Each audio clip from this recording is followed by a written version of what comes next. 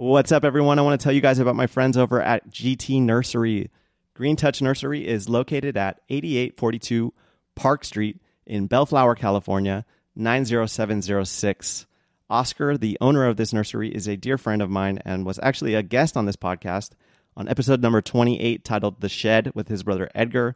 Make sure to check that out. Oscar's been growing plants since he was 10 years old and was exposed to nurseries his entire life. His family owned multiple nurseries, so he grew up working in these places and lives and breathes plants every single day. He opened this place up back in February 2015. They are open on weekdays 8 to 4 and weekends 9 to 3. They specialize in cacti and succulents from all over the world. And let me tell you, with Oscar, the knowledge goes deep. This dude is constantly in the field doing research, going to botanical gardens, getting with really experienced growers and asking all kinds of questions. So you don't just get a plant, but you get the knowledge and passion behind this place, and that can really be felt when you're there. Their mission is to create a community of like-minded individuals from all walks of life that enjoy beautiful plants. I would say they have succeeded in their mission. I've attended multiple plant swaps and meetups, and this place is really like a home base for those of us in the local community. They also host these big sales where he brings in vendors from all over the place, really bringing amazing and obscure plants to the table.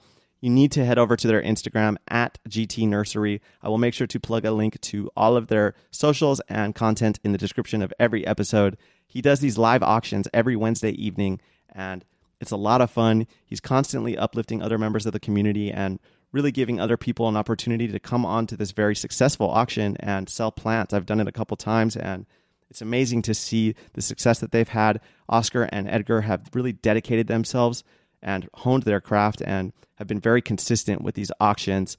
It's a lot of fun, even if you're just watching. It's one of my favorite things to do on a Wednesday evening. You can head over to their Instagram for more info. I'm very grateful to have this partnership and to be telling you guys about this place. Green Touch Nursery, 8842 Park Street, Bellflower, California, 90706. Tell them I sent you. Hello, my plant friends. I want to take a moment to talk to you guys about mushrooms. No, not that kind of mushrooms. I'm talking about reishi, chaga, shiitake, maitake, ergo, cordyceps, lion's mane, all these different mushrooms that have been used for thousands of years in Chinese herbal medicine. It is ancient wisdom that there are tons of health benefits to consuming mushrooms of all types, and I recently started supplementing with this company called Real Mushrooms. If you haven't had the chance to listen to episode 38 featuring Jeff Chilton, I highly recommend it. He is the founder of this company and an ethnomycologist who's been studying mushrooms for a really long time. He really breaks it down for us. Another good resource for this information would be the movie Fantastic Fungi. Definitely recommend that. Or you can just click on one of the links in the description of every episode that will take you to articles that outline all the different health benefits of these mushroom supplements. Now, I'm going to run through all the ones that I've actually been taking myself. So, Real Mushrooms offers these hot water extracts that are made from the whole fruit body of these mushrooms, and they come in both powder and capsule form. So, I've been taking the 5 Defenders in the capsule form, and it's a blend of turkey tail, reishi, maitake, shiitake, and chaga. Now, all of those mushrooms have been proven to boost the immune system. So, who couldn't benefit from having a boost in their immune system right now? Another one that I'm taking is the Mushroom D2Z, which is a blend of reishi and chaga, only it is infused with vitamin D and zinc. Now, the vast majority of the population is deficient in vitamin D, so what better way to get it than in these mushroom supplements that come with all these other health benefits? Another one that was recommended to me, but I'm taking in the powder form, is chaga. So chaga has been used to help improve issues with digestion. So if you have something like IBD, IBS, I highly recommend this. I've been taking it at night, mixing it with my sleepy time tea, and I've noticed a huge improvement in my digestion problems. So anytime I'm about to do a podcast, I take lion's mane, or right before work. Lion's mane has been proven to help with cognition. It is a nootropic that some studies suggest that may even be creating new neural pathways in your brain. So anytime I think I'm going to have to use my brain a lot, I take the lion's mane. And the last one that I'm taking is cordyceps. So cordyceps are used by athletes for performance enhancement, and they're known to really help with endurance and boost your energy levels. So if you're feeling really low energy, start trying this cordyceps. I'm taking it every day, and my energy levels are way up. So That's all the ones that I'm taking myself personally that I can speak on, but there's testimonials for every single one on the website of Real Mushrooms, realmushrooms.com. If you're ready to pull the trigger and want to make a purchase and start supplementing these mushrooms, make sure to click on one of the links in the description of my episodes, or you can go to the link in my bio on my Instagram and click the little button that says Real Mushrooms and it has a little mushroom emoji. Or you can use code If Plants Could Talk at checkout and you'll get 10% off all future orders. However, if you're a first-time buyer, you can sign up to get a first-time buyer code of 25% off your first order. So definitely do that. It would help me out a lot if you guys use my link and use that code at checkout. So make sure to go check them out. Real Mushrooms. This podcast is brought to you by Mezcala Nursery, located at 6901 Orange Avenue, Long Beach, California, 90805. Mezcala is family-owned, family-ran since 2007. This is the House of Succulents growing grounds. I'm talking everything you can possibly imagine in the succulent realm, from your common, everyday plants to your more rare and obscure imports. They can service your landscaping needs, and they have a bunch of hoop houses dedicated to houseplants and tropicals. If you guys need any kind of plant, I'm telling you, go to Mezcala.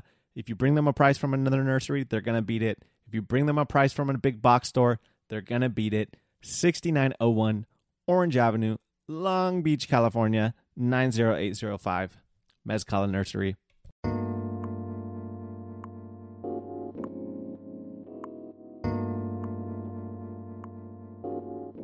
What's up, everybody? Welcome back to If Plants Could Talk.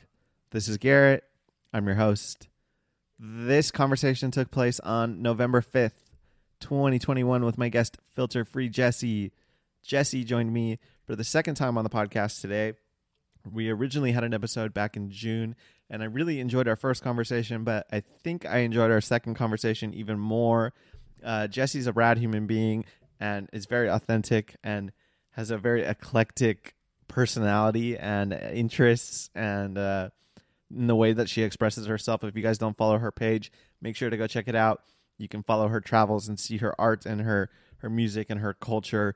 And all of that was very apparent in today's conversation. She actually spent quite a bit of time talking about her indigenous side of her family, and she's been learning about that in recent months and what that's been like. She might have even shed a tear on the podcast.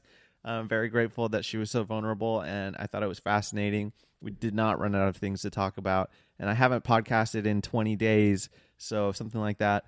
And so coming back with Jessie was really easy for me, and it felt very organic, and it was very unplanned. I hit her up yesterday and asked her if she was down to do a spontaneous episode, and she agreed, so I'm very grateful for that. Thank you, Jessie. Love you. I hope you guys enjoy. Here's Jessie. Jessie, what's up? Hey, how's it going? I am well. I feel pretty good. I just got done with a run. How are you today? Nice, doing good. Not going on a run. I don't like running, but good. I'm glad that it's doing well for you. It's not good for me. I'll wake up in the middle of the night starving. It's like I burn too many calories. Do you have like an abnormally fast metabolism already? Well, I don't really gain weight fast, so I think so. Probably, huh? Yeah, but I think I'm more slow and steady. It's easier on my body. So I'll be on my feet for like 15 hours a day. But if I run and burn the same amount of calories, then my body just hates it. So I think I'm meant for the long haul type movements. It's interesting how different everybody's body is, because it's not for everyone.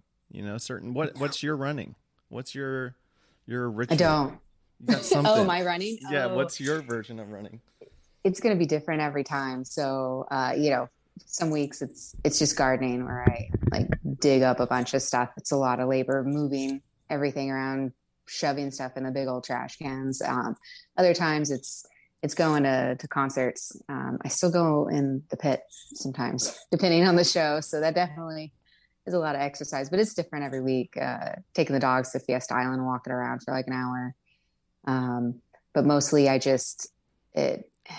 don't know. It just changes over time, but I'm always active. Adventure. It sounds like adventure. Yeah. Yeah. Traveling. Oh God, I love traveling. I just don't get to do that too often. Yeah, no, I see you. You're all over you're always doing stuff, you know? At least when you seem to find the time to be able to do stuff, which is cool. And I cram it in. I wanted to ask you about those recent travels because I was looking through your Instagram and I saw you were in Boston for one, but you were staying in hostels. I would love to hear about your travels. Like, what's been going on in your life since we talked last? I don't even know when that was. Do you know when that was? No, it was a it while had to be ago. within the last year or so. For I don't sure. know. But it So was a while ago. Go ahead. I got a hysterectomy by choice, Mhm. and it's been just I think 2 months now, and it's wonderful. It's absolutely wonderful. But I had to take a month off of work, and I used the last week of my month to go travel, and I ended up meeting up with one of the Instagram people, Jordan. Jordan's Indoor Jungle is her handle. So I went to go meet her. We hung out for a little bit. That was cool. So she's right outside of Boston. So I flew into Boston, but I got in about 10 p.m., which is 7 our time. And I knew I wasn't going to be ready for bed. So I just booked it in the hostel right off the train station in downtown Boston. It was the first time there and it was awesome. Yeah. The people tend to be more friendly. So it was built like a hotel. So we had key cards to get into our rooms. There was co-ed rooms and then either a guy's or a girl's room. So it felt safe. And then there were cameras in the hallways. And then there were like a bunch of bathrooms with a shower in it that were way cleaner than I imagined. And then a communal kitchen. And I think I didn't realize hostels were so cool. Like, over in Europe, they're pretty normal. So they're not like what you would think of as dangerous here. Like some of the hostels here on the beaches are just like an old house with shared rooms and no real like safety. Sure.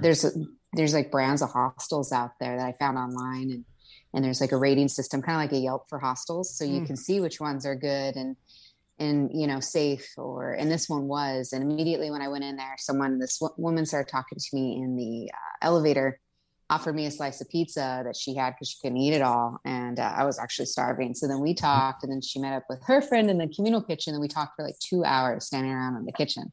Yeah.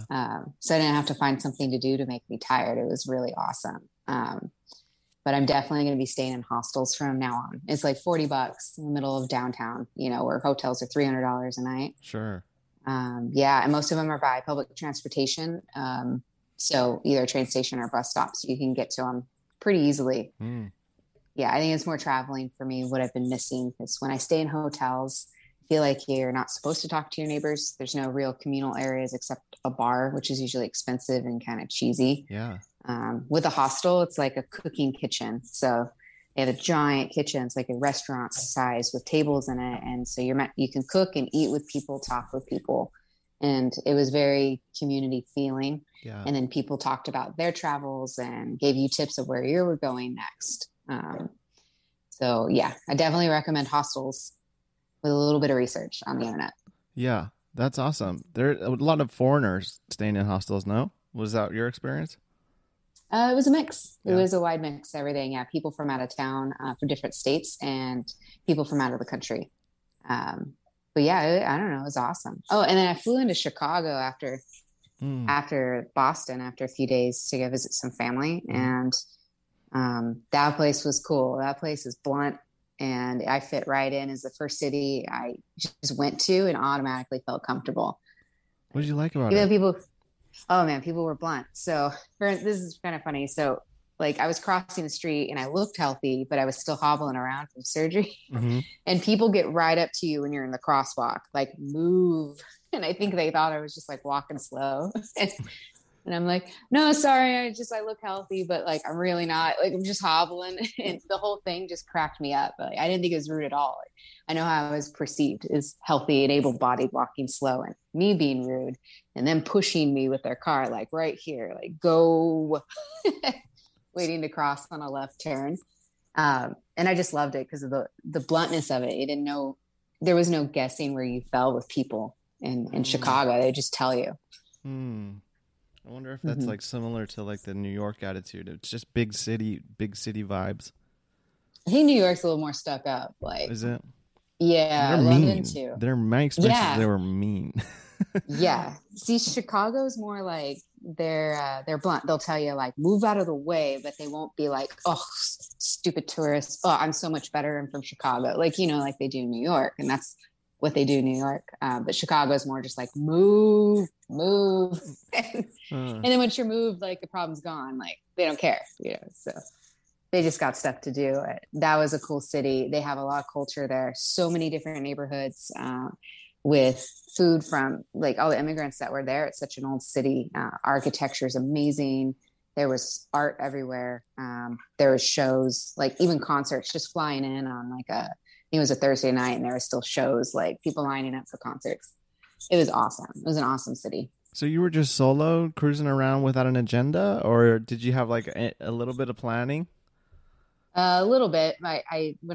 When I plan trips, it's more like I have destinations, and then I have a list of places that I could go to. I usually make a Google Maps, and I save stuff. And then if I'm in an area, then I can just look at the map and be like, oh, I wanted to check out these places.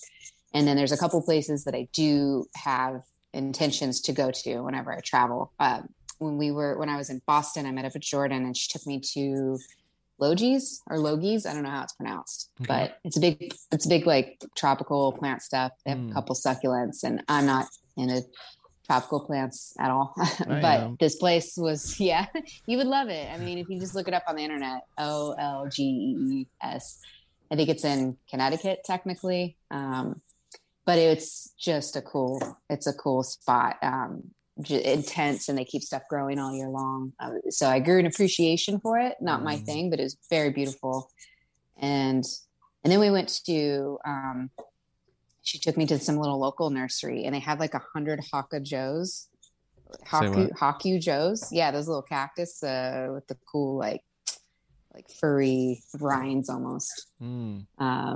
But yeah, I actually have one in the package I sent to you. It'll be coming, a little baby one. Oh, thank you. Yeah, they're so hard to find out on the West Coast, and they're expensive. And over at this nursery, there were literally like 100 of them for like $1, $2, these little babies. And I got these like big, kind of crusty looking. I'll just show you. Yeah, I'd love to see.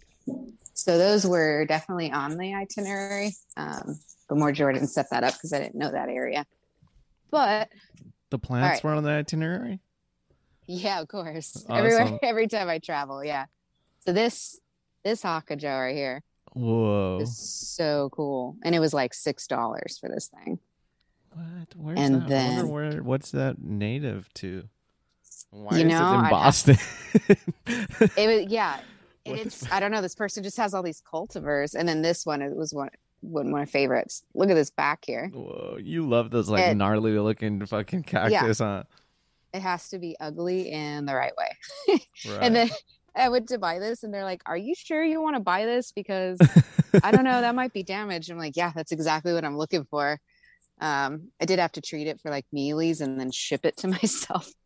So because I just couldn't take too much stuff on the plane, all these pokey things. And but yeah, so now I gave some to you, Charlie, Freeze, Dean over at Gnosis.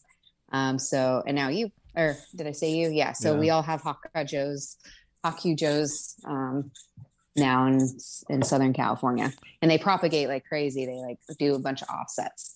So in a couple of years, we're just going to be all over Southern California. So sorry to the nurseries who are trying to sell that, but I don't know. They're way too expensive for as fast as they grow. So I had to share. So it tends to be a little bit more of an expensive plant. Just because of the rarity out here. I mean, I've seen it on like 2 websites in California, and that's it. Yeah. So when I saw this place with like 100 for so cheap, I'm like, well, I'm just going to box a bunch of stuff up and ship it to myself, and then keep the 2 big ones and give the babies away to people. I love when people give me plants like that, because if there's like especially a story behind it, and then I get to hold on to it, And I had the pleasure of talking to Freeze recently on the podcast, and like it was the first time we really ever conversed. And man, I like that guy. He's an interesting one, and he's like so, I don't know, he's like authentic and just himself, and he's very passionate about the rocks and knowledgeable too. Man, the guy threw a bunch of knowledge at me. Yeah, he did. He's a good person, and I did like that that episode a lot. Yeah, I I enjoyed think I it. listened to it on one of my trips recently, one of my little mini road trips or something. I don't know. It's so With weird to me friends when or I see that, like, or hear about that. Like, people tell me, oh, like Big Cactus Rescue's on his drive on his tour, and he's like, make more episodes. I'm done. I've already caught up. yeah. It's so weird. He's in a fucking another country and he's listening to it. I mean, I'm honored, but it's still strange and hard to get used to. Freeze gave me this stromatolite, and I Oh, like these a what? lot. They're like the early algae.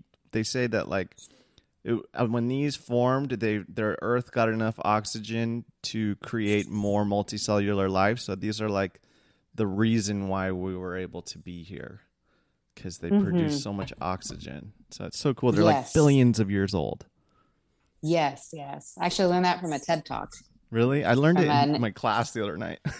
nice, nice. I'm not really much into the TED Talks because they're too slow for me. But there was this one guy who was a photographer for National Geographic, I think, in the '80s, and he's obsessed with that in particular Mm-hmm. because he thinks it was the reason why we're here today. Yeah. Um, Stromatolite, or however you pronounce it. Yeah, that's it. Yeah.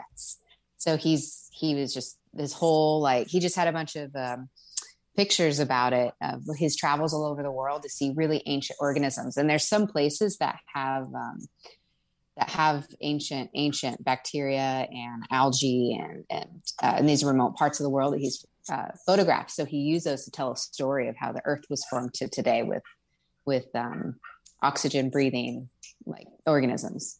So weird. Yeah, Like how does that turn to this? What the fuck? mind boggling.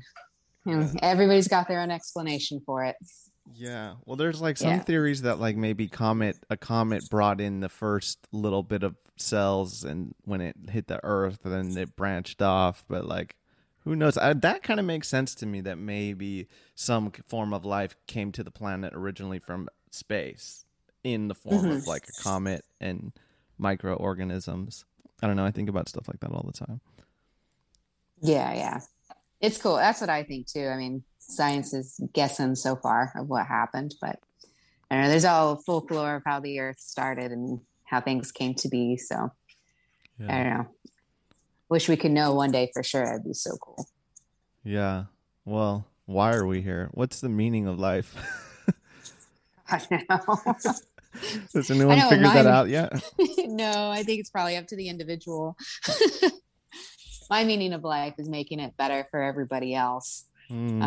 That's what I live for. Human connection. Hmm. Uh, I guess, well, not just human connection, earth and animal connection too. Yeah, especially learning a lot more about my indigenous side lately and how connected. I know it sounds really cliche, like, oh, connected to the earth, but like No, it honestly, doesn't. you have to be connected, like in a non-hippie, like think of the non-woo-woo type of way of actually be connected to the earth, to very much how we cultivate cactus, of like when you take stuff from like fruit or seed from a plant or leaves from a plant, you have to, to think about how you're going to disconnect it from the plant so it can grow back more or the same or more. Hmm. Not just for the plant, but for the animals and the insects and everything that also thrive off the plants. And so to be connected, and it's very scientific. And instead of just, I don't know, when you hear like connection to the earth, I think a lot of people turn that into like meditation and thinking and like, well, there's more to it than that. You have to be physically connected in a way of like, what's your impact on the earth? And I've been learning a lot from just word of mouth. Unfortunately, my history has been erased. Oh, yeah, tell me about that. I remember reading about it on Instagram. You told the story a little bit. Yeah, I mean, I'm still learning a lot. So I'm part Maidu, Hmm. which is Northern California, what I assume is the Oroville area, because that's where my dad's side is. My last name, Clark, very white sounding, but it's actually from the native side, my indigenous side. Two theories. There was a major matriarch who married a minor by choice, and she took the last name Clark. However, I don't think I come from that particular family. The more common one is there was a bunch of ranches when colonizers took over, and then the indigenous either worked or were enslaved or had indentured servitude. It just, we don't really know. And they would take the last name of the ranches they worked on. And one of the big ones up there was Clark. And so all of us are named Clark, and we're one of the biggest Mm. families up there. It's a common name for Maidu, for Maidu family up there. So I had no idea. I learned this like 5 years ago. Um, yeah, and I actually learn a lot from some Maidu people I meet, or Paiute, because they're related. A lot of word of mouth. And sometimes people change their names too, because it was basically illegal to be indigenous. Yeah, So some adopt a people white name. It's pretty common story. Yeah, for a lot of nationalities when they come here. I know a lot of Asian families, they'll name their, Tammy is such a popular one, for a lot of Asian women, because they wanted them to assimilate, not be discriminated against. So they took white sounding names. And, so any of that could be where my last name came from. I think it came from the ranch, though. That seems to be the most common. Yeah. But yeah, and then I took a class, and I follow this one person called Nicholas Hummingbird, and he has a lot of plant knowledge for California indigenous plants in particular, which includes a lot of cacti and succulents. So there's like agaves and aloe, I think aloes, definitely paddle cactus, and some of the succulents, the dudleyias and all that. Yes. So he has classes that he runs sometimes, sharing indigenous knowledge on how to harvest properly these foods, and how to cook with them, or how to plant native yards. But yeah, even the Nepalese was mentioned in there, which of course is indigenous Southern California and the whole Western region here. Sure. Yeah. So I learned a lot from him, and started looking at, my yard differently, but even cultivating food from California's land is very much like how we do cactus. So when we cut cactus, I should say, when we cut cactus or succulents, in order to produce more, some people have a way of like cutting into the stem. You see it a lot on agaves. They'll cut a piece of the head to make off. it duplicate. Yeah. To produce multiple heads. And then, knife it in half. Exactly, but it's scary, right? And sometimes they have to do it at an angle to get, the core. But that's how indigenous people harvested all the stuff on the land. It was very similar to that. So that it would make more, but they could take what they needed. Yep. So there's like a procreation aspect of this connection that you're talking about to the earth. You're not talking about making children. I know that's not on your agenda, but you're talking, when you were saying that earlier, you were talking about connecting to the earth. You were talking about like duplicating your plants, right? Yeah. And it's very much how you see people, grow weed or duplicate cactus. Yeah. It's very, very similar. And, I guess I didn't realize that, we should probably harvest sage in the same way, or any of the wildflowers, to cut them off at a certain point so it doesn't kill the plant. So that instead that it prolongs it or makes it produce more. Yeah. I got a California white sage plant recently, and it's doing well. And I have a fucking jungle of it right by my house. I love going back there and just staring at it. They have a purple sage, and then they have the California white sage. And I harvest it sometimes when I try to make sure to cut it in the right place and stuff. But it's so abundant. There's so much of it. It's wild. Like, there's one little last piece of native like plants and land that has been untouched with salt marsh behind my house. And it's interesting because I'm very far inland, and there's still salt marsh back there with like fish, and it's gorgeous. I go back there every day and run, and I honestly think it brought me out of my depression, because I got so fucking depressed. It was so bad, like in the last 2 months, and there's a few things that triggered it, but it just seemed to like be piling on, and just going back there and escaping and running has saved me. Like, I've turned around completely. I'm not quite out of the woods, but I feel a lot better. And I definitely attribute it to the native space that's back there.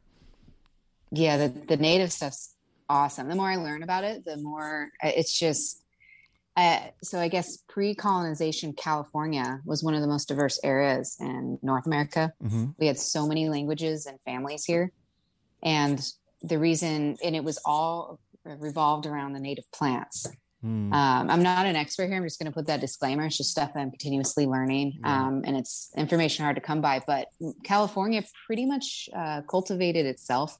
Indigenous people didn't plant, but maintained. So the national parks were all actually maintained by indigenous people, and so the plants in California produced food and herbs and medicine all year long, different, seasonally. And so a lot of the indigenous people, all we had to do was maintain it with fire, pruning, and Yeah. harvesting. And so we Control got to burns. relax most of the, yeah. And we got to basically relax most of the year. That's why they're pretty much every family in California were basket makers because they had the time. And that was a part of harvesting the grass too, was, making baskets and then, for transporting and then just keeping the land with the native plants. So when the Spanish came in, they brought in the cattle. Oh my God, I didn't know this, but the cattle was what destroyed California. They came in and ate everything, which destroyed the ecosystem, which destroyed the food system that was here, the food system that we didn't even have to labor for. And then the seeds that were brought in intentionally and unintentionally that were from Europe that are fire hazards came in and replaced a lot of the stuff like eucalyptus and the grasses that die off. So California is no longer green, and it was a desert green, not like, rainforest green. But it was green most of the year. And then the plants that were in fire areas were fire resistant. Like, I think it was the manzanita, or they would just melt in the fire. So they didn't spread fire. However, if they're dried out, they're like coal, they burn forever. But yeah, so, just even being connected to the indigenous plants here is a different way of life that we're actually all striving for. The way people want to retire, to relax, to do what they want, to not have to labor for food and for shelter. That's literally how it was before a lot of Europeans came here. Yeah. And just to set up a place so they can toil and then retire later, which, I mean, it was already the way it was. Where they wanted it, if they just knew. Instead, they called people uncivilized and aimless. I think there was like a term for like aimless people in Southern California. It's because they didn't have to toil to live. But, some of in Northern California, the fire departments up there have brought back indigenous people for cultural fires. So there's a lot of, I think it's called Cultural Fire on Instagram, something along that line. And they show they have indigenous led ceremonial burns all year, throughout the year. Intentional burns, which is cool. So hopefully, I mean, it might be a little too late to fix California, but it'll help. Yeah, well, I definitely think that that's a big solution to a lot of our problems, is to like return to the way that things were before, for sure, and like try to get back to that in any way that we possibly can. And it seems like there's a big portion of the population that is kind of turning towards nature now, and I would love to, I think about it all the time, just moving out of the city and being in the woods, growing my own food, something like that. It would be nice. I'd be the desert. I'm all about that dryness. Yeah. You can get plots of land out there by like in Yucca Valley and, Getting gentrified over there now. Like Morongo Basin is, I don't know. It's not going to be the same. And we're hoping people exit. Actually, I found there was an article, I think, in the LA Times talking about people who escaped the pandemic and went and bought a house out in Yucca Valley, Joshua Tree, Morongo Valley. And they're complaining that stores aren't open. Like there's not enough places to eat. They move there for the desert life. And then they go and complain that there's not enough things open to eat. Like, yes, welcome to the desert. You have to plan your life around the weather. Around the hours of the stores. These small towns, they are what they are for that reason. And complaining about rats eating through their stuff or mice eating, like, yep, that's the desert you moved into. And then the rolling blackouts during the heat, which again, that's the desert. You got to plan for that. So I think it's kind of funny how it's the way that they're complaining. They move to a place to get to this nice desert area and then complain that it's not like where they came from. Yeah. So we're hoping there's like an exodus of people from the desert, so it can go back to people who appreciate it, and more importantly, the indigenous people that ran it in the first place. Yeah, I've heard some conspiracies that there's been a lot of disappearances out there lately in Joshua Tree and Yucca Valley. A lot of people disappearing. Yeah, that's what I heard. Oh, interesting. Yeah. I wonder if it'll be up in a podcast that I told you about, the Desert Oracle book and podcast. They talk about folklore and people disappearing in the desert a lot. Yeah. Although most of the disappearances are people not being prepared. Sure. In Going the desert out into the park environment. and not having the right equipment and stuff. Yeah. You got to think like a cactus when you're out there. You got to have a lot of water stored on you. And to be able to to be in places that'll take you away from the most direct midday sun. I don't know if people realize that. Look to your plants if you want to know how to survive in an area and see how they live. Right. Common sense. Yeah. Back to like the way things were before. I'm interested by that a lot because in Long Beach there's still some ranches. Like a lot of Long Beach was all ranches, and then a lot of the city, like Seal Beach area, Los Alamitos. My understanding is that it's like Lakewood liquefaction zones. So they're like the land is like built on top of water. So it used to be like wetland, and they fucking built on top of it. Somehow they were able to like turn it into aquifers and build on top of it. So like a lot of it is like sinking because it's on top of water. I don't know. I'm really interested in that. I didn't know that. Yeah. That's how Mexico City was built. It was built on top of water too. Right. And it's sinking, isn't it? When I was there, I wasn't so sure about the sinking, but they've just built so much on top of itself for so long. If it is sinking, it's got like, 2 more cities below it to sink. Wow. Yeah. I didn't know that. It was marshland, and we need marshland for it helps fires and coastal erosion too. So to have like the marshes there and the natural like sand dunes. Yeah. And then I learned too that LA actually, the white sands that are in some beach in Hawaii, that was transported from LA. Shut up. Yeah, the LA had those. I don't know if it was Long Beach in particular, but there was some, there's beaches in LA that had white sands, and they just took it and moved it to Hawaii for some reason, and then drilled for oil right on the beaches of LA. So LA was vastly different, had white sand and covered in oaks, just absolutely covered in oaks and some cactus. And the cactus are still there, and some of the oaks are still there, but you see the cactus on the sides of the hills, the paddle cactus. And so those are still there. But yeah, and it had like tons of marshland, sand dunes, and then, oaks and white sand. Yeah.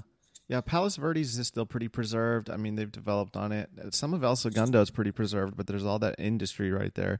And I was actually down in San Diego recently by your place, and there's some cool little paths. Like I went off on this trail, and it was like the end of a cul-de-sac, and it just kept going. It was beautiful. Me and my son went through it. I was like, oh man, this is cool. I love when there's like at least something. But I think personally that the Earth's going to take all this back. Like everything here on the coast, it's especially because I'm in geology right now, and like the inland desert, like the Mojave was marine land. Like this is from Mojave. So that was all ocean, just like a few million years ago or something like that in the Cambrian age. So like what makes us think that it's constantly changing? And I really think that the Earth's going to take this back in some catastrophic way, maybe in our lifetime. Yeah. It's starting to. Yeah. Yeah. Yeah. It does change over time, but just not this rapidly. It's definitely human forced change. Sure. Yeah. So it would eventually change out, but not in the decades that we're seeing. In the deserts too, they had a lot more pinyon pines. And so there's a lot less Joshua trees growing there. I don't know if we talked about this last time, the Joshua trees being burnt up. So the deserts were not made for fire. They were not fire zones to begin with. And so with the lack of rainfall, the pinyon pines aren't growing as much. And so the Joshua trees are not growing as much. And the little yellow weeds that are like an inch tall on the ground, those are starting to take over because they grow better there. Creosote and that. I love creosote. Yeah, creosote's definitely got its uses. Native plant too. I got some hanging in my bathroom. Oh, nice. Nice. It doesn't grow where I live, and neither do Joshua trees. Otherwise I'd plant them. I live by the coast, and it's too wet it's not hot enough either. I have one. I have a baby Joshua tree. I grew it from seed. Oh yeah? Yeah. Oh, nice. I popped it from seed. It was like 5 seeds, and only one took, and it was like I had given up. I didn't think it was going to pop. 3 months later, it popped, and I have it. It's doing well. It's in a big container. Good. Yeah. It's hard to grow. Once it gets past a certain age, it doesn't like to be in a container. Yeah, sure. And the roots go 75 feet into the ground. Yeah. And they don't like being transplanted at all. they're a finicky thing, and I wish I could plant them here, and I know that they would not be happy in my environment. Yeah. I think they're going to be disappearing in like 100 years or so. They're just not growing at the rate to reproduce. What's dying every year. Yeah.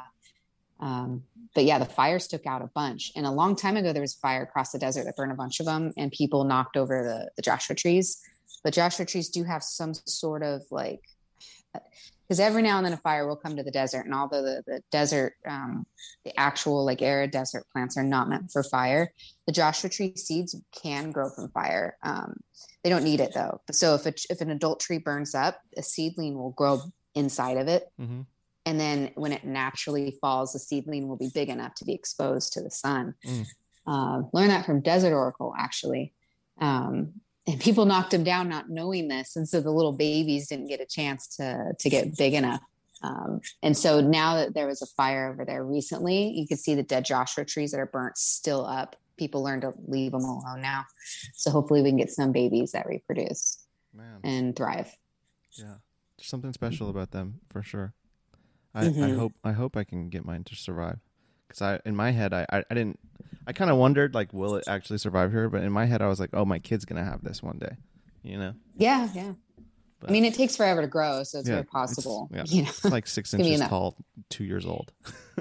Yeah, it'll be in that pot 1 for to 3 years. inches per year, I believe, in the first like 15 years, and then it actually slows down or increases slightly. I can't remember. Mm-hmm. It's very slow. Yeah. There used to be this giant Joshua tree in the Mojave, like giant, huge, like bigger than any of the ones that you see out there now. There's old black and white photos of it, and then somebody set fire to it in the 1920s.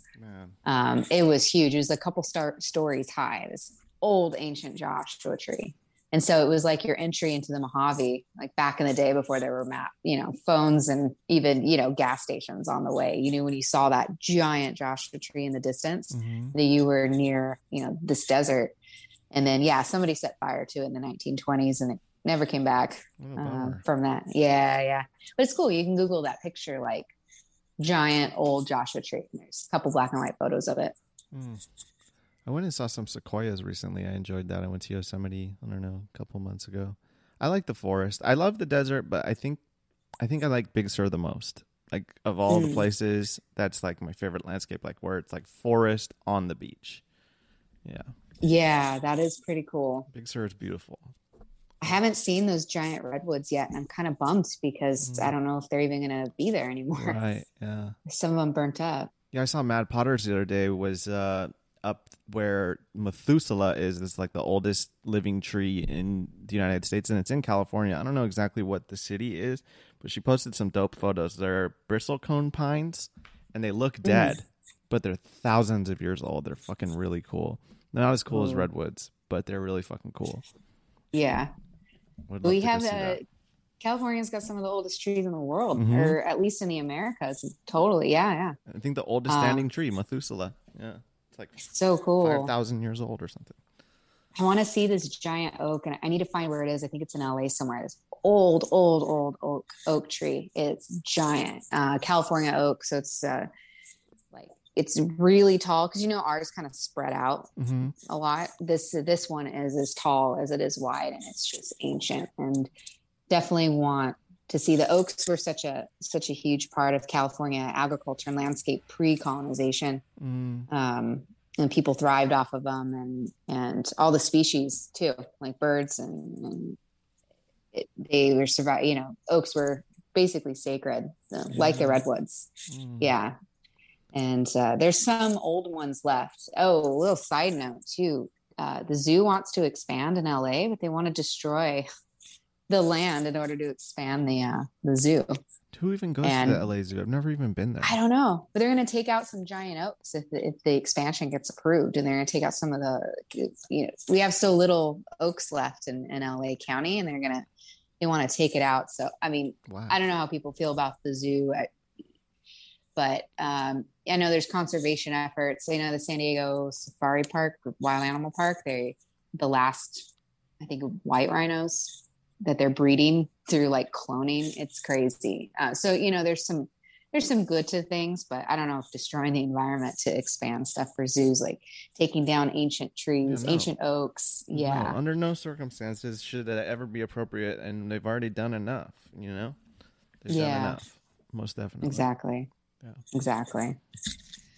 Another cool Yeah. place is Arrowhead. Even is fucking really cool. That It's area there, beautiful. Big Bear, Arrowhead. Yeah, Hmm. we have everything. It's like we have everything. You could do it all California in is a one cool day. state. Yeah, I've gone like snowboarding and then back through the desert and then back to my home on the beach and by the Yeah. beach. Yeah, it's pretty cool. It's an awesome place. I would have loved to see it, how it was before, which is covered in animals and life, all the plants, so many Southern San Diego in itself is so diverse for desert plants, cacti, succulents. Yeah, we talked Oh about man, that. I would have remember. loved to see it. Love to see Yeah, it back in the day. yeah. And we only have one native palm here too. It's a date palm of some sort. Not the ones that from the Middle East that they're most commonly seen as date palms, but we do have like one California palm here. It usually grows out in deserts and where they suck a lot of water. So they grow like at the fault line. You can go to, in fact, one of the ones you could see that's still very natural is or pre-colonization is the Thousand Palms Oasis, I think. It's on the fault line. So it's like north of Palm Springs, but below the mountains that, take you to Joshua Tree. And just out of nowhere, there's just palm trees everywhere. Wow. And they're growing in the water of the fault lines. The fault lines like this. So there's just like this little lake and river, tiny, tiny, tiny. Huh. But they all grow there. And there's a lot of there's owls that live there and lots owls. of animal and plant life. Yeah. Yeah. Just off that little thing, sustaining life in the desert and very much pre-colonization, how it was. I have a superstition about owls that when you see one, it's like, there's a lot of ancient meaning behind it. But to me, it's like their spirit guide or somebody maybe that you lost. I like to think that because it's really rare that you'll see one, and they're so cool. They're fucking really cool, man. Love They owls. are. I saw your We little have hawk. one. I was about your to say hawk that. friend. We had a baby that was screaming for the longest time in this palm tree. It was the only palm tree in this area that I could see from my backyard. It sounded like a seagull. Seagulls don't sit alone, so they're always in a flock. So I couldn't understand why the seagull was just screaming all day, all night. And I realized I should Google what a baby hawk sounds like, and it sounds like a seagull that doesn't shut up. So until it gets its voice, it's just like scream like a seagull. But now that it's out and about, it's getting braver and it sits real low on the power lines by our house and in the trees. It's so cool. But it's related to an owl. The other week, I saw it chase an owl. It was so angry. It was screaming again. And during the day, which was weird. So I'm like, what? Birds are fighting. And I go out to the front yard and this owl just comes like 20 feet above my head, but I could see the face because it just was scared, like eyes.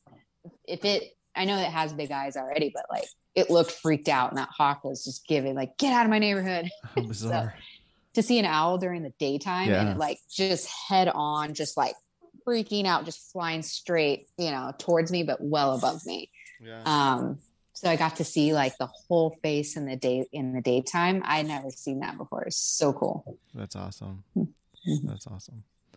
Man, those were some different people than that. They would never fly now. I mean, they're still trying to. I'm talking about colonizers, taking out all that land. I mean, they're obviously still trying to do it with the zoo, but there's resistance. I just don't see how we allowed that to happen. How they came through here and did all this, these fucking tracks and miles and miles and miles of just decimated land with houses everywhere. It's bizarre. I don't understand. What we were thinking. It's not sustainable, and the reason why they were able to take over is because germs. And I'm part white, so it's not like I'm down with white people or whatever. But colonization is a very serious thing and very much related to Europeans in particular. So their fighting skills were not even better. Their guns were not even better than indigenous people on their own land. It's just they were dirtier. And so they brought a bunch of germs that just decimated. Killed people, disease. Disease. And then they were able to establish power. So governments and, policing systems and of whatever that was. And, with the money backed up by churches. And then when the government came up, made it basically illegal. Like California's first governor made it, said that he wanted to exterminate all savages. Particularly, I was just the words, all savages from California. And so bounties were put on Native Americans, indigenous people. And then when that didn't work, they're like, well, okay, here's some land, but our government will help pay for it. And then the government didn't help pay for it. So then they're like, well, we need to live off your guys' funded land too. And then they're like, no, how about these schools? We'll send your kids to these schools. Oh, God. And it was just, so it's been like a progression, but it really, the tipping point was the germs. And I don't know about you, but I learned that our immunity was underdeveloped. That's what my textbook said. I remember reading something about that, instead of like, no, these people were dirtier and brought their germs. Right. So we didn't have like plagues here in America, mainly because the population density, like there was only, so many, I forget the exact number, but there was less than 1 million people in California. Even with all the families, all the languages, there was less than 1 million people in the entirety. So if any diseases happened, it didn't spread the way that it spread in Europe. And then because there was a lot more water here and the maintaining of the land, and there wasn't as much animal consumption, which also led to more diseases. So, whenever you get people, crowded in a place with no sanitation and mixed in with like farming, because of the waste that comes with that leads to diseases. And so I think Europe just had that, and California didn't. Partially the way they lived, partially how crowded they were. But yeah. Yeah. They got really fucked over. And I mean, look at this body count that's coming out of Canada beneath those fucking concentration schools is what they really were. Yep. They were. Yeah. And the natives are really ravaged by addiction. I see a lot of natives come into treatment at the facility I work at. We get more and more of them that are becoming addicted to fentanyl, which is really sad. It's really sad. There's a big epidemic. I don't speak from experience because I didn't grow up on reservations. There's a lot of stuff going on for generational trauma that's been passed down. It was illegal to practice even traditions up until I think the 60s or 70s in California. Yeah. Not allowed to just speak your language, practice your religion. No rituals. And so there's just like this sense of loss that's been passed down, not to mention having to deal with laws saying that you needed to be exterminated. Families split up to survive. They started killing Europeans to try to survive, which was not like a thing a lot of the indigenous did. I mean, there were little spats here and there, but overall there wasn't prisons and like warriors of what you think. Like there was no armies and policing systems, and so the learning how to kill people of a certain demographic, to learn that as an indigenous person who was used to seeing the world of, I'm connected to these plants, these animals, these people, this earth, and to like, oh, I have to kill this type of person now because they're trying to kill me.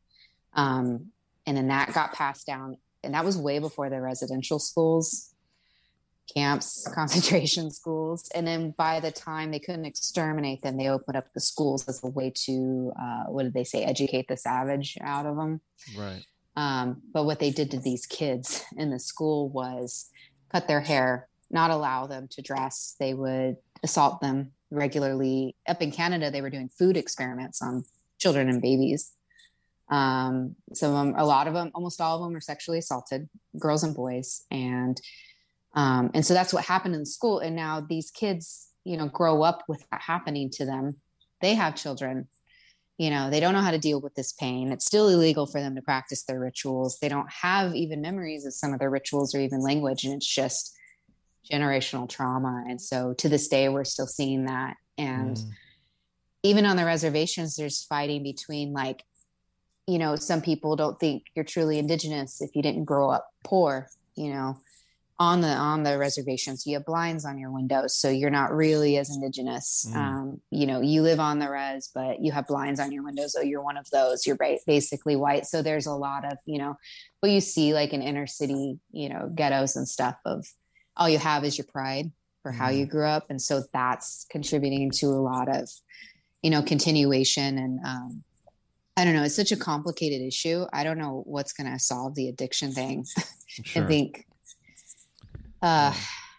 yeah. Well, there's also like an old rumor that I don't think is true that natives are more predisposed to having an allergy to alcohol. I don't know how true it is or if there's science to back that up. But I think really what it is the conditions that they lived in drove them to that, And now modern days, it's not alcohol that it is, that people turn to anymore. It's just, sadly, it's not, it's meth. Yeah. It's meth more than anything. Yeah. The meth is getting them really good. And a lot of people, and it's not talked about. We talk about the opiate crisis all the time, period. And not just for natives, but in society, we're always talking about the opioid crisis, but we have a fucking meth crisis. Like, oh yeah, bad, real bad. The meth is so bad. It's so bad. It's permeated into the CPS that they have on the reservations. The meth trade is permeated into that. And I'm not going to go into details on that. It's really disturbing, but, and it's not all of them. Like, I'm not saying, like, I'm not lumping every single indigenous person, as an addict, or every single reservation as poor. Fox News did that recently, which is kind of messed up. It's not even like the meth problem itself. It's like a condition problem, the robbing of a whole culture and of religions and practices that bonded people with it. Oh yeah. The only good thing to come out of residential schools was, since so many indigenous were together that would have not been together, especially in California, where the area was much bigger, is a lot of the families started cooperating more than they would have if they were, separated in California as they were before. So you see a lot of like band of Indians. You see that like in Southern California, when they have like such and such band of Indians that they've labeled themselves, and it's like, 5 or 6 groups of indigenous families, together as a band. That was a result of the indigenous schools, because they were together, and since they didn't have their families to rely on traditions, they had the sense of like, well, you are also indigenous, even though you're not from my family of indigenous. Sure. You're my specific, immediate family. So there was like a connection of indigenous people between, but I wouldn't say that's like, I don't even want to say it's the only good thing. Silver lining. Yeah, from such a horrible situation. So it's come out of that is a lot of them work together now. They have like, meetings and got themselves federally recognized as, groups, as a band, as individual groups within this band. And it's kind of strengthened some of the political pull that indigenous people could have. Yeah. So maybe that's why the conversation's louder today, because it seems to be a hot topic right now. I just listened to a podcast about this the other day. That they would take the children, like the kids would get to a certain age and they would just take them for the whole school year, and they would maybe bring them back for summer. But most of the time they went to work on summer jobs. They were put to work. Yes. It was labor camps and sometimes experimental camp, like they'd be experimented on scientifically. We haven't even begun to dig the graves here. The first indigenous school was actually Riverside, where I come from. Technically started in Paris and moved to Riverside. It's still there and still operating. What? And we learned. But it's so operated much by the natives now, is it? I think. Yeah. Okay, I'd have to look into that. Yeah. That's what I thought. So growing up, I saw this. Over them. Yeah. Growing up in that city, I was like, I want to go because I want to see that, not knowing the history of boarding schools. And we learn so little of it, Yeah. I don't know. And then I have this conflict too of, being part white, a random European mix, and more percentage indigenous than anything. However, I think it's only like, and here's the thing, I shouldn't even have to say percentage. The blood quantum stuff was made up by white people to discriminate people of any indigenous blood, much how, Black people were when, somebody had, someone's grandpa was Black back in the day. So they're technically Black too. Now they can't own land. Right. So the same for indigenous. And now some of the indigenous people have used it to, qualify people to be officially part of the family. and I get why they do that, because there's people who, you know, are, I don't know, there's a lot of people that claim that they are indigenous when they're not, when they're mostly white, and So they can get and the so benefits and stuff like money. yeah, and there's mixed feeling. I don't know how prevalent that is, so I understand the gatekeeping of Sure. that. You don't want more of the culture destroyed, but at the same time, it was literally made up by white people to discriminate, and so it kind of feels conflicting of like, how much indigenous am I? Do I feel indigenous? I was raised non-indigenous, and so there's a big part of me that feels, there's a Post Secret up Sunday that says, because I don't fit the stereotype, I feel invisible and fraudulent, and I think a lot of indigenous people deal with that. And me too. I look white. I was raised off reservation. My family didn't keep any traditions. I'm learning all of it as an adult. I also don't have a relationship with my dad. He's not a good person. My family has a lot of addiction problems. I don't really know them up in Northern California too much. And so I have this, like, am I appropriating? Am I being a victim when I'm not, claiming persecution when I didn't grow up being discriminated But I as think a you're just a voice for somebody with a different perspective, or you came from a different area. It doesn't mean that you can't be the voice for that culture, given that that's where you're from. And I think it's beautiful that you're learning about it now as an adult, and I'm sure it like gives you some more meaning or connection to it. Definitely. Yeah. Away from my dad. Yeah.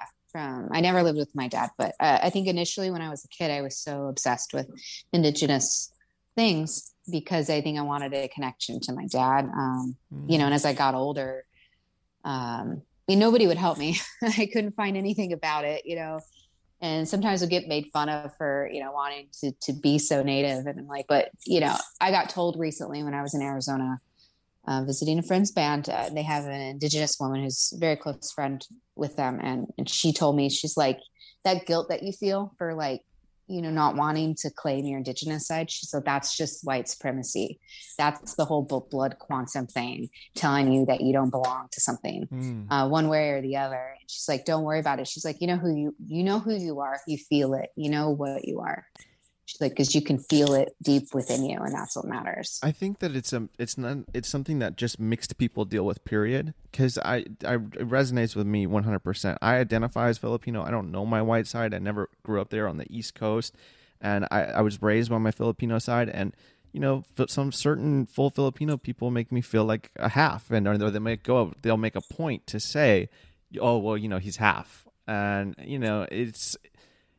but that's how I identify. That's what I feel. That's the culture that I am. Yes, I'm American as fuck, whitewashed in quotation marks, but definitely those are my roots, and I think it's perfectly normal and something that we all struggle with having assimilated here, and being raised in these indoctrination American schools, Yep.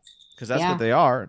They tell us one perspective, their version of history that's not fucking true, Yep, not at all. We were raised on not bullshit. Not at all. Complete bullshit. It's true. The math parts are pretty good. It's hard to lie with math. History, though, it's bullshit. The history is really, that I had a problem with the education. Yeah. Oh yeah, and then when I took a class with Nicholas Hummingbird, of like California native foods. At the end, he called on me and one other person to say our thoughts, and then told the class he called on us because we were California indigenous. And I'm crying right now, but like once I got off the Zoom meeting, I started bawling, like being recognized for the first time by another indigenous. So I'm not recognized on paper as part of my family. I didn't expect it to be so, oh God, I didn't expect it to be so emotional. It's okay. It's just a few weeks ago, so it's new, but to be acknowledged as part of, as part of my indigenous side, it almost felt like all the years of the things that I felt were finally validated. Not that I needed an outside person necessarily, but yeah. I mean, I guess you probably relate in a way, I hear that from a lot of Asian families, actually, that, their kids aren't Asian enough when they're raised in America. And so they always feel like they're not really Asian. Yeah. And that's how I felt my whole life with being Indigenous. Like, am I really? And so to have, that one lady who told me, it doesn't matter how you're raised, it's what you feel, Yeah. you know where you're from, who you are. And then have him just like include me in front of people for my thoughts. And because of that, it was, I don't know, it's amazing. It's not something we get a whole lot. Your identity was validated. Yeah. It's like mixed Indigenous people. I don't know. And I'm so extra sensitive about it being, part white too, because so many people, appropriate that are white. And I try to walk this line of like not doing that, but it was really nice to be recognized. I didn't know it had that impact on me. It was pretty cool. Yeah. I've honestly grown to become ashamed. Some listeners might not like this, but my dad gets kind of frustrated because I've practically denounced my white side, and I'm like almost ashamed of it. I don't mention it. When you ask me what my ethnicity is, when the little check box is, I check off Pacific Islander. I don't check off white. And it's because of the racism that I faced growing up, for sure, and seeing both sides of it. And I chose one side, and that's where I'll stay. But that's so beautiful. And what remind me again, you posted something about what happened with the paperwork. Something happened. Wasn't there something happened with the fire or something? Oh yeah. So the recent fire, forget what, I don't know if there's another fire going on, but, so eons ago, a flood took out some of our family papers. And I'm going to put a little disclaimer, not a disclaimer, something here. Anyway, so tribe is not like the best word to use. I know a lot of Indigenous people use it. I've heard from many Indigenous people that tribe was more like derogatory. I guess it was kind of a white person thing to, sorry for the plane. It's pretty loud. I didn't hear. Okay, now I can talk. Oh, it's like right in my ears. So loud. I can hear myself talk. But so when I say family, that's what I mean. It's like tribes. So my family, meaning the Maidu people, had some of their records wiped out by a flood, and they never got around to revalidating people. So those people were just like not technically part of the Maidu family anymore. And then recently this fire burnt up a community center, like a community little block. So I think it was like a medical center somewhere with tribal documents. And some of the family register. Yeah. So even more got destroyed by the fire, which just to me, it was like, I can't unsee the colonization, why that fire was happening in the first place. Shouldn't have been there. It was over the years of colonization and it made it illegal, making our cultural burns illegal, which would have prevented that fire. And we keep losing stuff to climate that we can't maintain. Yeah. It's like forced on us. And I'm not officially recognized in my family. I would have to go up and do a blood quantum thing. And it's so, I can't handle that. I didn't grow up with good parents, and it was pretty much rejected by both my parents and a lot of people who said they were family. And so I have this hesitation to go up, because if I'm rejected from that, I don't know how I'm going to emotionally deal with that. So I was trying to get things in place to prove, I am who I am. So I'd go up there and be like, yes, like, I don't even know my grandparents' name. I found it on the internet recently. And I tried Googling Clark, like, you're never going to find your family with the last name of Clark. So, but yeah, so some family documents got burnt up and names too. So who knows what's going to go on, but it's not a good time to go up to Oroville and be like, yo, I'm part of this family, even though you don't know me and I've grown up in Southern California. Yeah. So I don't even know if I'm ever going to be on paper recognized in my own family. Yeah. And it's just confusing, because it's like, I understand why they gatekeep, but it's also because of colonization. And but it feels important to you. If it feels important to you, it could be, you could get it eventually, Yeah. I think when I'm older and, it's the abandonment stuff isn't as prevalent. It gets less every year, the abandonment rejection type stuff. but it's still very much a big wound for me. That was probably my biggest wound in my life, between my parents, my family, and all the people I've known who continue to die. I have a big hole, like, loss. It's my big life wound. You know, we all have our big thing to deal with. And some people it's addiction, you know, or mine is rejection or abandonment, which to me, like, death feels the same. So whether someone dies, leaves, or rejects me as part of the family, it kind of all feels the same to me. Yeah. Death is So to be recognized on that Zoom meeting it felt like a new chapter in my life started. It's too bad that it requires paperwork to be recognized in the first place. You know what I mean? That's also the result of colonization as well, right? Yeah. Like it shouldn't be any documentation required to be who you are. Yep. It's probably one of the only races that you have to prove it with your blood. Right. Yeah, you literally have to prove it with the blood in your body. Bizarre.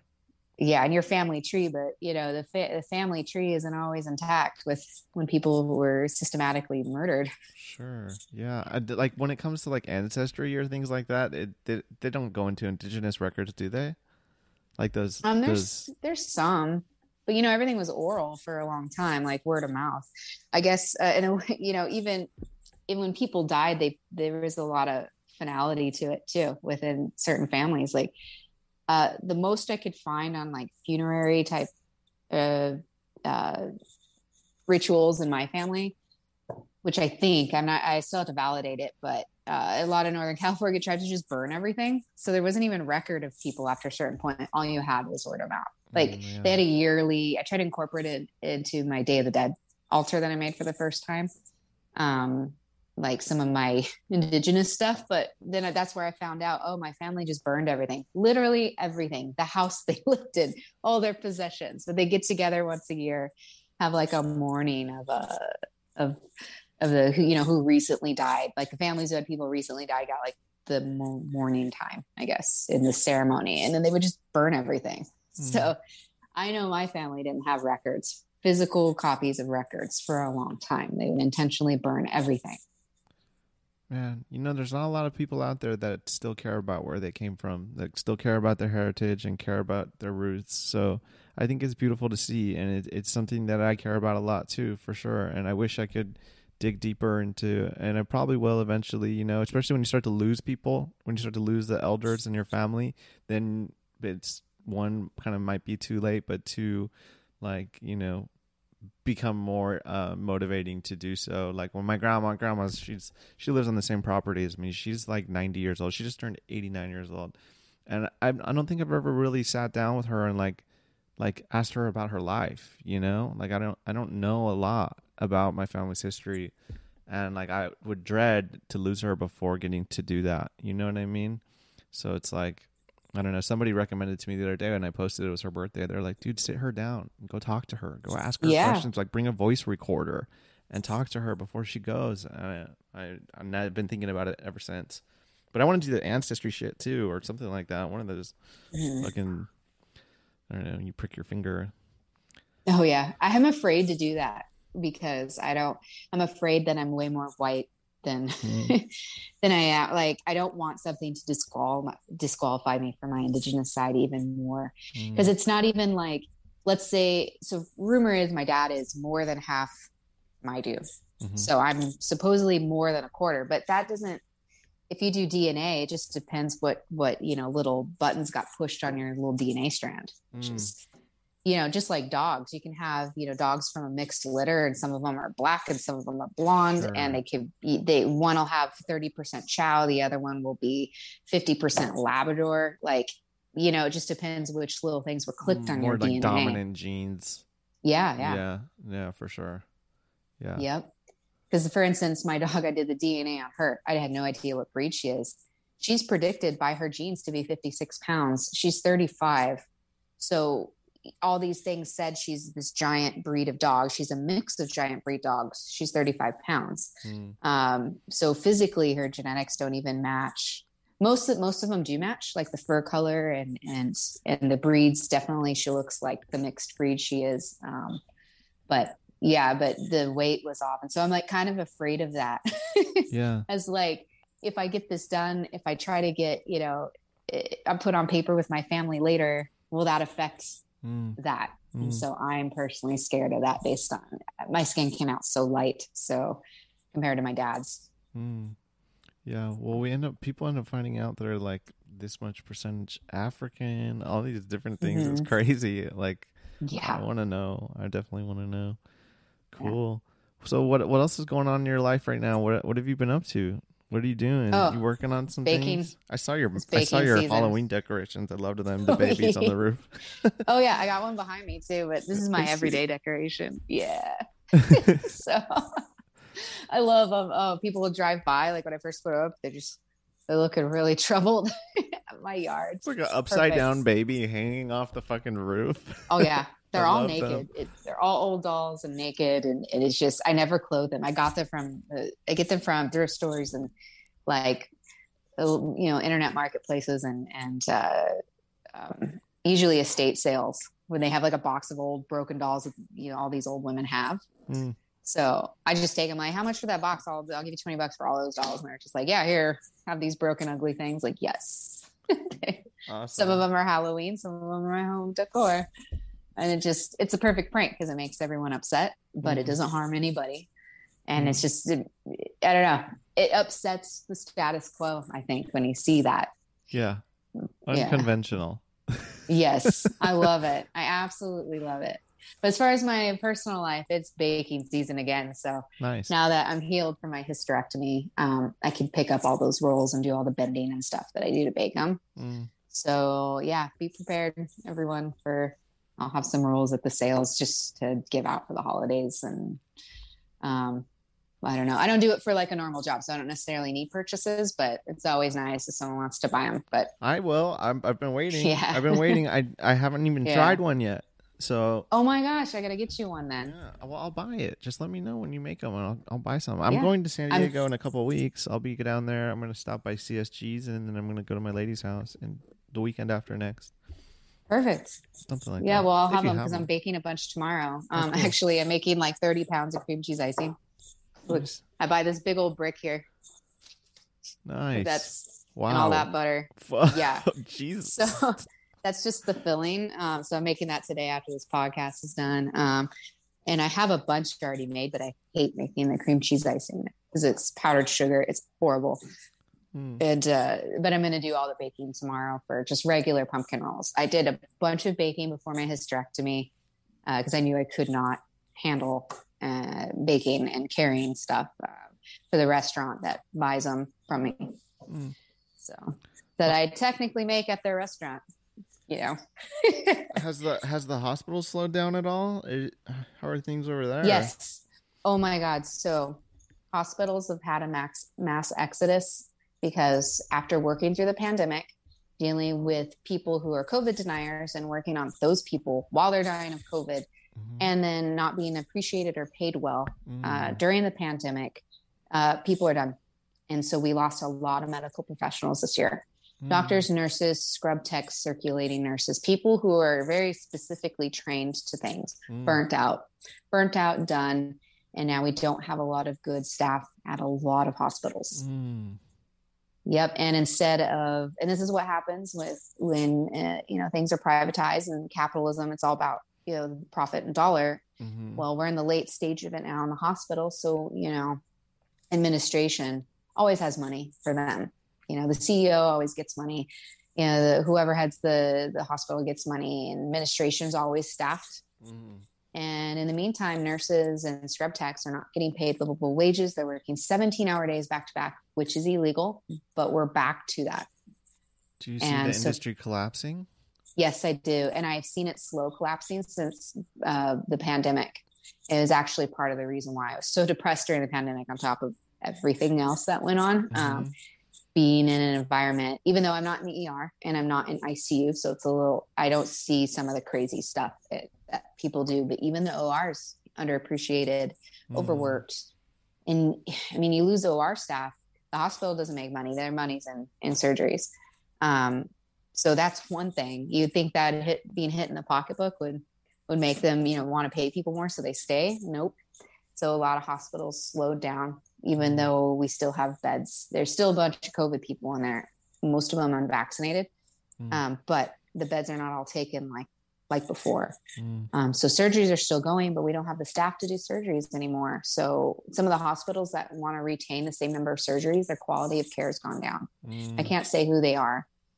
Some places have closed OR rooms entirely. So like half the OR is operating, and because that's all the staff they have.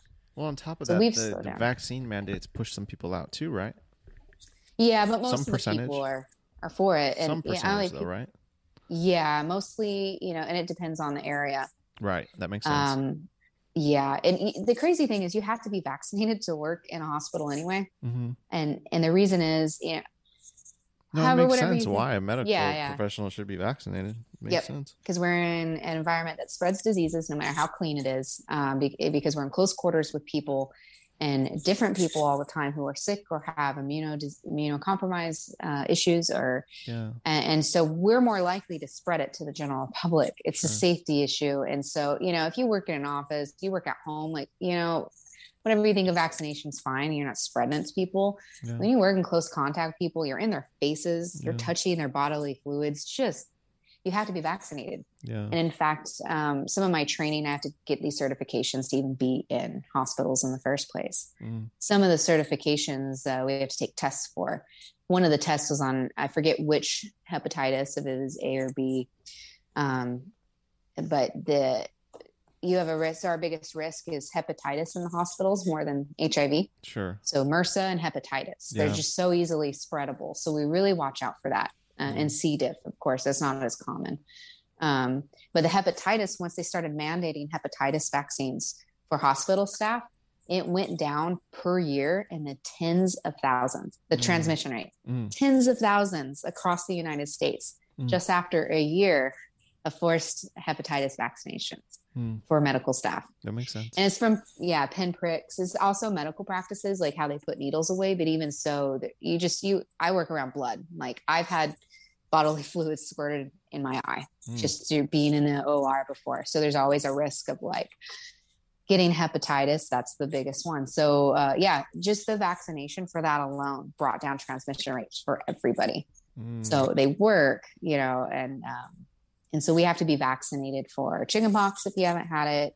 One of the hepatitis, the flu every year, and now COVID. Yeah. Well, it seems like maybe the efficacy isn't lasting as long as we thought it would. That's the only downside I see. If they come up with some other kind of medication or therapeutic or something, maybe then those people can do that. I don't know. It does suck for them. It sucks for them. I feel for them, the people that are losing their jobs. Yet. Yeah. I don't need mine yet. So I guess the Pfizer is the one that's dropping to 50%. Is it? Faster? Yeah. It's the one that J&J decreases faster. Oh yeah, the J&J you can get 3 months after you got the first one. Yeah, you can get a booster and it's not right after. Yeah, so crazy. So for the Moderna so far, which is the one I got, me too. We're still in the 90s, so we don't necessarily need it. Yeah, I might get it because we test every patient now, but I don't know. I just have contact with so many people per day with my job, and then also my private life. I'm going back to concerts and all that. Yeah, I've been going to shows. I've been to 6 shows in the last 2 months. Cool. Big music fan, big community and art. Yeah, and that's what a concert is to me, community art. But I just feel like I'm high risk for transmitting it. I don't want to give it to people, so I'm going to go get the booster. But there's no study out to show that the Moderna booster is effective.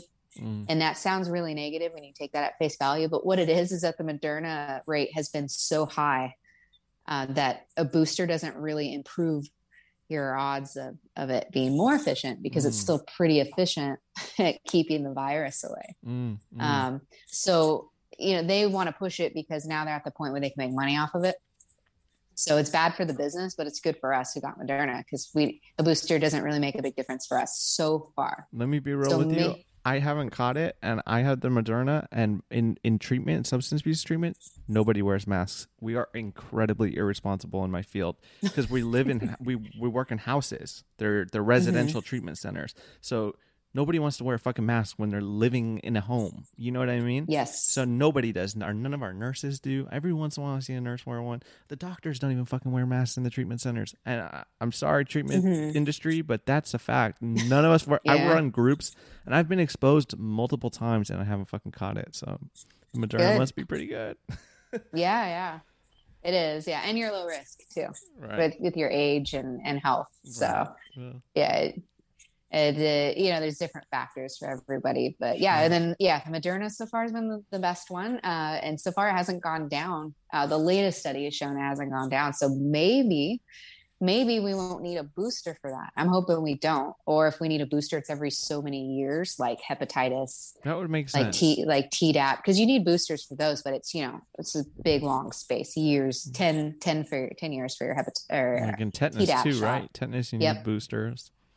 Yeah, only every 10 years. Yeah. And hepatitis, it's every, I think, 3 to 5 or something. I unfortunately have to get the chickenpox shot all the time. I never had it, and I had to get 3 rounds of the shot. It gave me chickenpox. It's the only one. That one is a live virus. Not all of them are live viruses, but I got chickenpox. The back of my arm here. I got sick, like a cold. I'm like, oh man. Dude, I got chickenpox when I was a kid, and then I got shingles as a young adult. Oof. Yeah. Shingles. Only old people supposedly get it. I fucking caught it. It's rough. I got it. Maybe you should get the little vaccine for it. I heard that getting the chickenpox increases shingles versus getting the vaccine. I don't know how true that is, but cool for me because I have never caught chickenpox. I've been exposed to it, and for whatever reason, never ever caught it.